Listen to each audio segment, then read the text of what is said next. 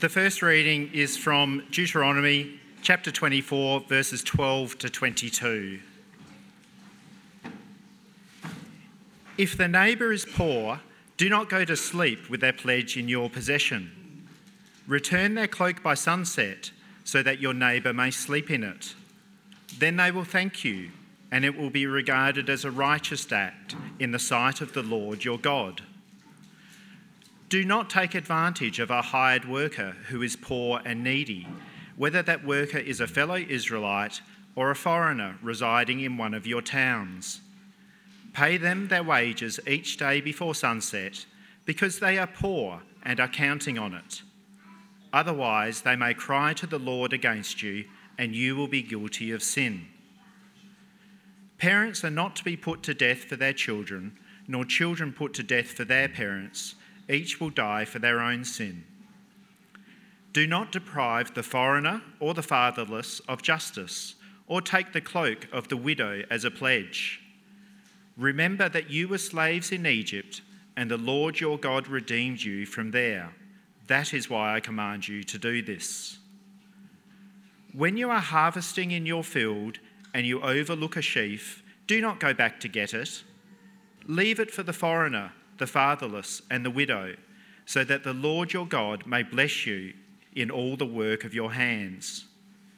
When you beat the olives from your trees, do not go over the branches a second time. Leave what remains for the foreigner, the fatherless, and the widow. When you harvest the grapes in your vineyard, do not go over the vines again. Leave what remains for the foreigner, the fatherless, and the widow. Remember that you were slaves in Egypt. That is why I command you to do this. Before the second Bible reading, we're going to join together in the prayer that our Lord Jesus taught his disciples. So those words will be on the screen. If you're not familiar with them, please join with me. Our Father in heaven, hallowed be your name. Your kingdom come, your will be done on earth as it is in heaven. Give us this day our daily bread, and forgive us our sins, as we forgive those who sin against us. Lead us not into temptation, but deliver us from evil. Amen. Lisa's going to bring us out a reading from James, and then Nick's going to open the Bible for us.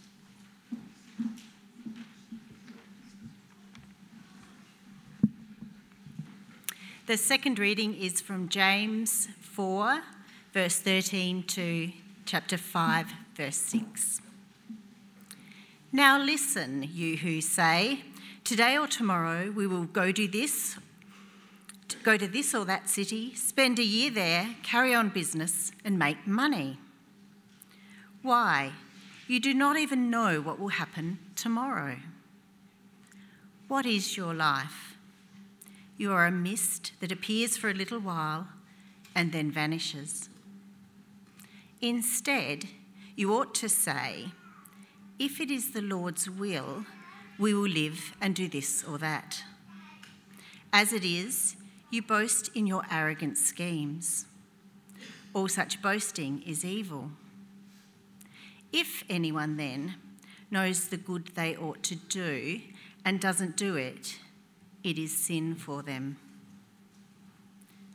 Now listen, you rich people, weep and wail because of the misery that is coming on you. Your wealth has rotted, and moths have eaten your clothes. Your gold and silver are corroded. Their corrosion will testify against you and eat your flesh like fire. You have hoarded wealth in the last days. Look, the wages you failed to pay the workers who mowed your fields are crying out against you. The cries of the harvesters have reached the ears of the Lord Almighty. You have lived on earth in luxury and self-indulgence. You have fattened yourselves in the day of slaughter. You have condemned and murdered the innocent one who was not opposing you.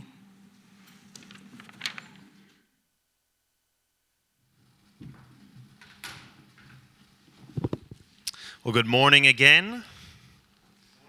Good morning. I'm going to say my congregation is more responsive than that. Actually, I am excited to hear about how they went with Chris and whether they're ready for Chris's sermon. I know both these passages start with the phrase, "Now listen." ESV says, "Come now." I would say it's listen carefully to what I'm about to say. And it kind of reminds me of a situation I've never been in. I've seen in the movies, and hopefully no one here has ever experienced. But it's a situation where you come across a bomb, an explosive device hidden behind some machinery. And so everyone evacuates. You're there. You're the amateur. You have no idea what you're doing. So you call up the bomb squad. And you open up the device. And there's all these wires. There's a blue wire, a red wire, a blue and red wire, a red and blue wire. And you've got to cut the right one. You've got to do the right thing to disarm this bomb. And you call up the bomb squad and the bomb defusal guy. The first thing they say to you is, listen carefully. Listen carefully, because this is very important instructions. And one wrong move can be the difference from walking away or disaster. And that's like how James speaks and introduces these two parts of Scripture in his letter to Christians. Listen carefully. There's a fine line to tread here. And as I read, I see there's a fine line between planning and control. And there's a fine line between saving and hoarding. And God calls us, we've got to get it right, or the result is disastrous. So listen carefully. So let's look at the first one from verse 13. We've just had it read. And I don't know what you thought when it was read, verse 13. Now listen, you who say, today or tomorrow we will go to this or that city, spend a year there, carry on business and make money. That sounds like a pretty good plan, pretty good strategy. So they say, they give a time frame for this plan.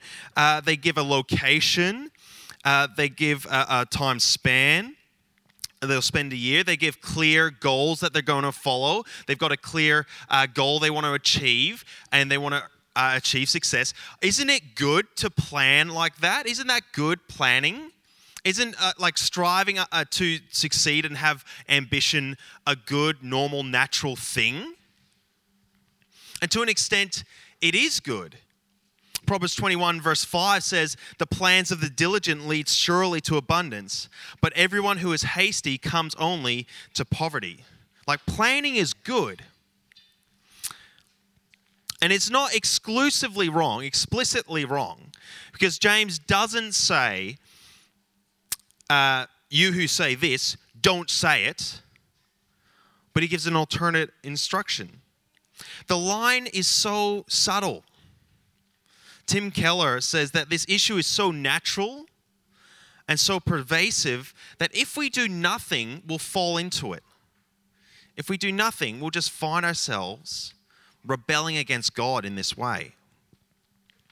And it's scary because we fall into it if we do nothing. And I think that's why James finishes the chapter with that verse. If anyone who knows the good they ought to do and doesn't do it, it's sin for them. It's rebellion against God. So what's the problem? Thinking and planning, this will happen. Tomorrow I'll go do this work. I'll get this job. I'll study at this place. I'll go marry that person. I'll make this much money. I'll save up for this thing. Look at all this stuff that I'm going to do. Look at all these things that I'm going to achieve. We make plans as if we know what's going to happen. We know. We see. We've been around the block a bit. We know what's going to go down. As if it's our own world to conquer. But James says, you don't know. You don't know. Verse 14, why then do you even know what will happen tomorrow? What is your life? What is your life? It's a mist that appears for a little while and then vanishes. I used to work as an engineer before I went into ministry. And then I worked for a bit in workplace mission with Craig, which is a great great thing to get involved in. But as an engineer and a project manager, we used to have a saying that a project plan is one sure way the project will not go.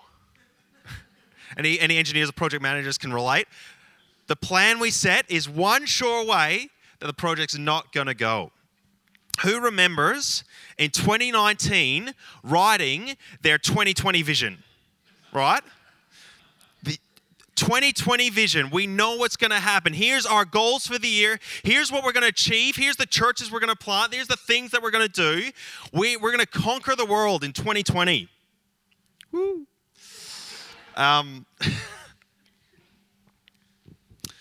But the problem isn't that we're just being ignorant. It's not just that we're ignorant. What's not good about this statement in verse 14 is there's something missing. There's something missing from it. What these people are doing are they're planning without reference to God. They're forgetting God and living out of reference with Him. They come to church on a Sunday and they go, Lord, I'm going to come. I'm going to worship you. Today is your day. Today is the day of the Lord. We'll worship you. But then Monday through to Saturday, God, that's me. That's me. That's my time. And I'm going to live that out. I'm going to do things. I'm going to do great things. And then Sunday I come worship. God's forgotten. And no one likes being forgotten. No one likes being the one not invited to the party. No one likes being the one that everyone forgot to write a Christmas card for. But even deeper than that, verse 16, James explains, as it is, you boast in your arrogant schemes. All such boasting is evil. This planning without reference to God assumes the place of God. It's this boastful, I know what's going to happen. I know what's going to go down. I'm going to take credit for anything that happens. It's boastful. John Tyson, a pastor in America who's from Adelaide, he calls this the plagiarism of the self. The plagiarism of the self. We know what plagiarism is. Anyone who's been studying in the last 10 or 15 years knows that you are absolutely never, ever, ever allowed to plagiarize. You're not allowed to take credit for someone else's work, effort, ideas, or creation. You're not allowed to receive the benefit and the bonus when someone else does the effort. But we can do that of ourselves. We claim to be the authors of our own destinies, but we're not the authors of our destiny. We're not the ones that dictate and determine the steps that we're going to take. God is the author of our destiny. He's the one that is in control. He's the one that knows what's going to happen, not us. We take credit for what's God's. We assume God's place. That's boastful. James says it's evil. And we all do it. We all do it in different ways. It's the attitude of looking around and thinking, this is my world. I'm going to make a plan and control things to my advantage. This life is my own. And we take what God has made, what God has saved, what God has a plan and a will for, and we say, don't worry, I've got this. I don't need God. I've got this. I'll take it from here. And that means I'll take all the credit as well. It's boastful. It's evil. It's the plagiarism of the self. There must be a better way. And thankfully, James gives us one. He gives us one. Verse 15, he says what we ought to say, what we should say. Instead, verse 15, you ought to say, if it's the Lord's will, we will live and do this or that. Now, what James is not doing, he's not giving us a word service, right? That if we just say the right thing on top of whatever we're doing and whatever we're saying, then that kind of ticks that religious box and we're okay. So back in the day, people used to say Deo Valentia, which means if the Lord wills in Latin. And you just add that Christian jargon onto whatever sentence you have, and then it suddenly turns from being boastful to being really humble, right? But it's almost worse, because you're making your own plans. You're doing things God's way, but you're just pretending to give him credit. James is not giving us a word service, words to say. He's giving us wisdom to live by. It's giving credit where credit's due. And look carefully at what it says and what it doesn't say. Because it doesn't say, if the Lord wills, today or tomorrow we'll go to this or that city, spend a year there, carry on business and make money. It says, if the Lord wills, we'll live. We'll live.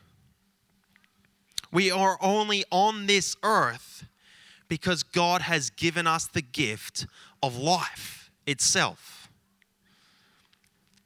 We don't know what would happen, but God does. And so we can plan, and it's good to plan, but we plan in light of God's goodness and God's grace for us. And if things go well, all glory to God. And if things don't go well, we are safe in the grace of God. And this kind of wisdom breeds gratitude and humility. And it starves pride and bitterness. It's the path of committing ourselves to God's will. If it's God's will, we'll live and we'll do this or that. Committing our plans, committing our steps, committing our days. And this is a day-to-day commitment. There's the old Casting Crowns song. Who knows Casting Crowns? The song Life Song, where the chorus goes, I'm going to sign your name at the end of my day, knowing that my heart was true.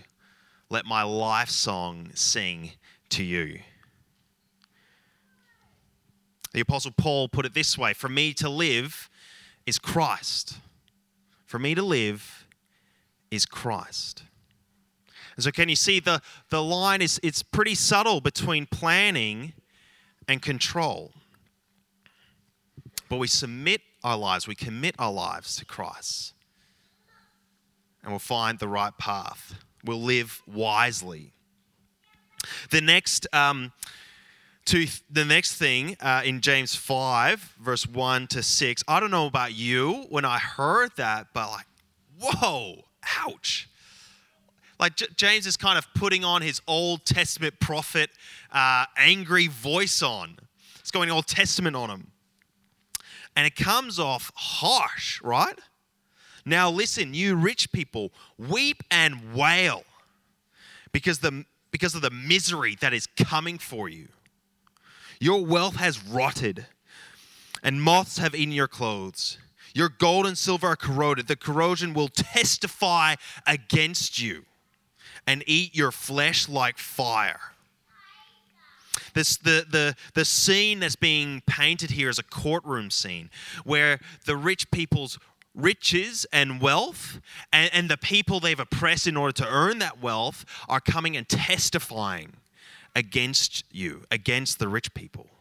Imagine sitting before the judgment seat of God where God says, show me your riches. But you say, oh, I thought we don't bring any of that into eternity. It's like, no, you don't. But that tells me your priorities. That shows me what kind of life you've lived. And your riches and what you've done with them and how you've obtained them will testify against you. Imagine how scary that could be. But again, isn't saving good? Like, aren't we taught as kids to put away a little bit every time we're paid pocket money and save up? And isn't saving good? And is wealth then entirely evil? In Proverbs 21:20 says, the wise store up choice food and olive oil, but fools gulp theirs down. Saving is good. Proverbs 6:8. Go to the ant, O sluggard. Consider her ways and be wise. Without having any chief officer or ruler, she prepares her bread in summer and gathers her food in harvest. She saves up. Isn't saving good? I think James kind of draws attention to what's the difference between saving and hoarding. It's all about what your money is doing. What is your money doing? What is your wealth doing? The scene the scene he's painting, your wealth has rotted, it's corroding. And he's painting this picture where this wealth that's been brought together, drawn, saved up, is just sitting there in the bank or in a treasure chest buried on an island, just rotting away, doing nothing. And by doing nothing, this money is doing something. James talks about how the rich have lived in luxury and they've indulged themselves. This wealth, this money, what's it being used for? For me, indulging my lifestyle, my desires, my preferences. We live in luxury, we benefit, but notice who paid the cost, who worked for that wealth. It was the poor, the oppressed, the workers in the field that weren't paid their due. This is plagiarism of wealth. Someone else has done all the effort. Someone else has paid the price, but we get the benefit. We get the luxury. Plagiarism of a wealth. And God is not okay with that. God is very deeply concerned with justice. We heard that from the Deuteronomy passage and picked that up very clearly there. And I think what this passage is doing is forcing us to ask of ourselves is, what is our money doing? Where does our money come from? Where is our money going? And money just sitting in the bank is still doing something. Is our money indulging our life and lifestyles? Is our money causing injustice? Or is our money healing injustice? Now, the application is not to, all right, all money's evil, sell everything and donate all our money to Trinity Aldgate or Engage Our Faith or Hills Baptist. Don't do that. Don't sell everything and do that. Maybe do a little bit. To the other two. I think what this passage is challenging us to do is become more aware of what our money is doing. Are we actually aware of where our money's come from and where our money's going and what our money's doing while it's sitting in our banks? Being more aware of our money. And I would say there are people here who are able to teach and train and equip others to be more aware of our money. Right? Even just looking out in the car park, the cars that we're driving, we've got money, we've got wealth. As Australians, particularly in this area, we're in the top 1% of the world, no doubt. Right? We have wealth. And there's people who know how to use money and how to be aware of money. People in this church who can train and help others do that. My dad was an accountant. He helped me learn how to handle money well and be aware of what it's doing. There's a really helpful book called The Barefoot Investor. That was really helpful for my wife Emily and I, figuring out how to use our money, like recognizing money is doing something. How can we have a bit more control of what it's doing? There's also another book that's come out recently, The Barefoot Disciple, which is like the Christian version of that book. I've heard good things. Haven't read it, so I don't really want to throw my whole weight behind the recommendation, but I've heard good things, so you may as well get it and use it. Last year, Emily and I, we changed the way we were banking. so that we could be more aware of our money. Because we found that without thinking and without any effort, we would just spend more on those little luxuries for ourselves. And over time, that would just build and build and build. And before we knew it, we were spending more than we intended to on personal luxuries, indulging ourselves, and less on the things that we actually wanted to invest in. That was happening without effort. We knew the good we ought to do, but we didn't do it. And so it was sin. How can we become more aware of our money? That's something to discuss in your small groups. I really hope you're part of one. Some quick things to throw out there and consider. The first, there's this organization called Christian Super. Anyone who works has superannuation. Christian Super kind of operates just like any other super fund, where they take your super contributions, they invest it in different things to return benefits to the investor, to the super owner. But the Christian Super invests exclusively in projects in third world countries, in projects to bring justice, in projects to alleviate poverty. And it still returns pretty much and performs pretty much the same as any other super fund, but you've got a bit more awareness of what your super is doing. So something to check out, Christian Super. Another thing, Baptist World Aid Ethical Shopping Guide. Who's heard of that before? Few, great. Absolutely worth checking out. You know, there's a lot of clothing that's really cheap, right? There's fast fashion, there's this whole industry. Clothing is really cheap. But the question we got to ask is, who really paid for that? Who actually paid for that? If I can buy a shirt for $15, who actually paid for it? The Baptist World Aid Ethical Shopping Guide helps us figure that kind of stuff out. They've done the research so we can make informed decisions with our spending. The other one is giving at church, right? It's great for someone else to come in and talk. I hope Chris mentions that at my church. Not sure how he'd get there from Habakkuk, but right, people are very comfortable if I were to say you should set aside 10% of your income to save towards a great big holiday. Or if you set aside 10% of your income to save towards a house deposit. People are very comfortable with that. But if I were to suggest set aside 10% of your income to invest in kingdom work, saving souls, alleviating injustice in the Aldgate area and through the work of this community as we care for each other, as we're on mission together, here to the Adelaide Hills, to the ends of the earth. Setting aside 10% of our income for church becomes a lot trickier. Something to think about. Something to invest in that has eternal rewards. Do we know what our money is doing? I think part of the problem that we really struggle with this stuff, particularly in the West, particularly when we have wealth, is because we get caught up in the American dream or the Australian dream, the Western dream. Whoever dies with the most stuff wins, right? Wrong. No, that's wrong. Whoever trusts in Jesus and goes to heaven wins. Yes.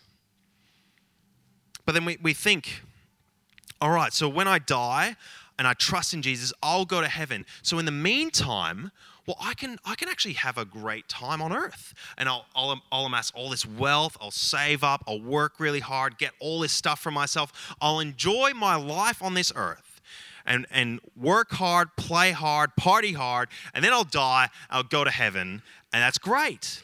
And we begin, and this kind of forms the contemporary Christian mantra. For me to live is gain, and to die is Christ.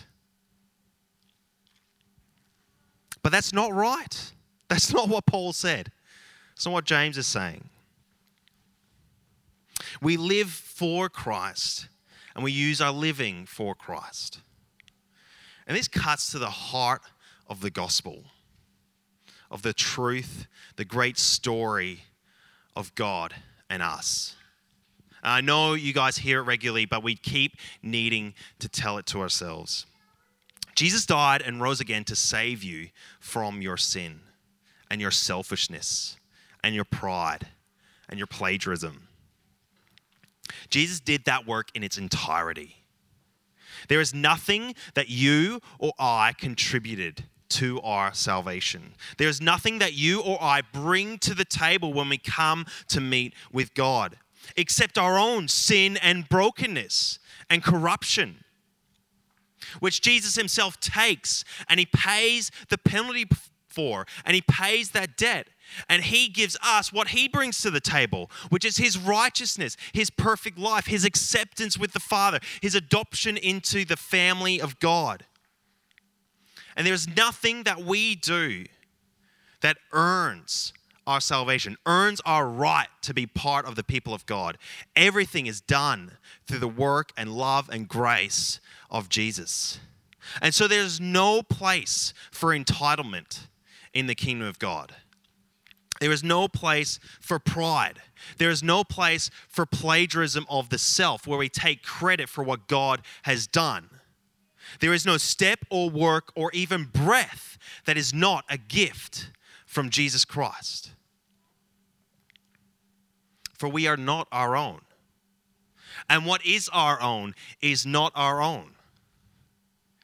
It all belongs to Jesus. It all belongs to Jesus. So for me, to live is Christ, and to die is gain. And as we live our lives by this mantra, we undo the plagiarism of the self. The life I live is for Christ and by Christ. And the wealth I have is a gift from God and a gift to use for God. For me to live is Christ and to die is gain. We work ourselves out of plagiarism of the self by gospeling ourselves, telling ourselves the gospel again and again and again, and then again after that. And James says, if it's the Lord's will, I live. That's the gospel. We are saved. We breathe. We are on this earth because God loves us and saves us. We're in the family of God because God loves us and God saves us. It's only by the Lord's will I live, and I live for the Lord. We give God the glory and credit, and we live for his plan and his purpose. Let me pray. Heavenly Father, thank you so much for the gospel, the good news that you are a good God. You loved us. You saved us. You've adopted us into your family. You've given us riches and spiritual wealth beyond our wildest dreams. And Lord, whatever we might do on this earth, whatever we might have on this earth, we pray we might use for your glory, for your kingdom, for your purposes. And Lord, we pray you would help us provide the space each day to make that commitment to you. And Lord, we pray for the space and the tools needed to sit down and look at our finances and become more aware of what our money is doing. Lord, we pray that as we enter the throne room of God, saved by God's grace alone, and we know we're with you, we know we get to experience life with you, eternal life with you. And when you ask, how did you live your life? We wouldn't think of the wealth and the riches, the experiences, but Lord, we would think of the race we've run, pursuing Jesus and his work and will. And that you would say to us, well done, good and faithful servant. Not the words in James 5, but those words, well done, good and faithful servant. Lord, may our lives be a living sacrifice to you. We thank you and we pray all this in Jesus' name. Amen.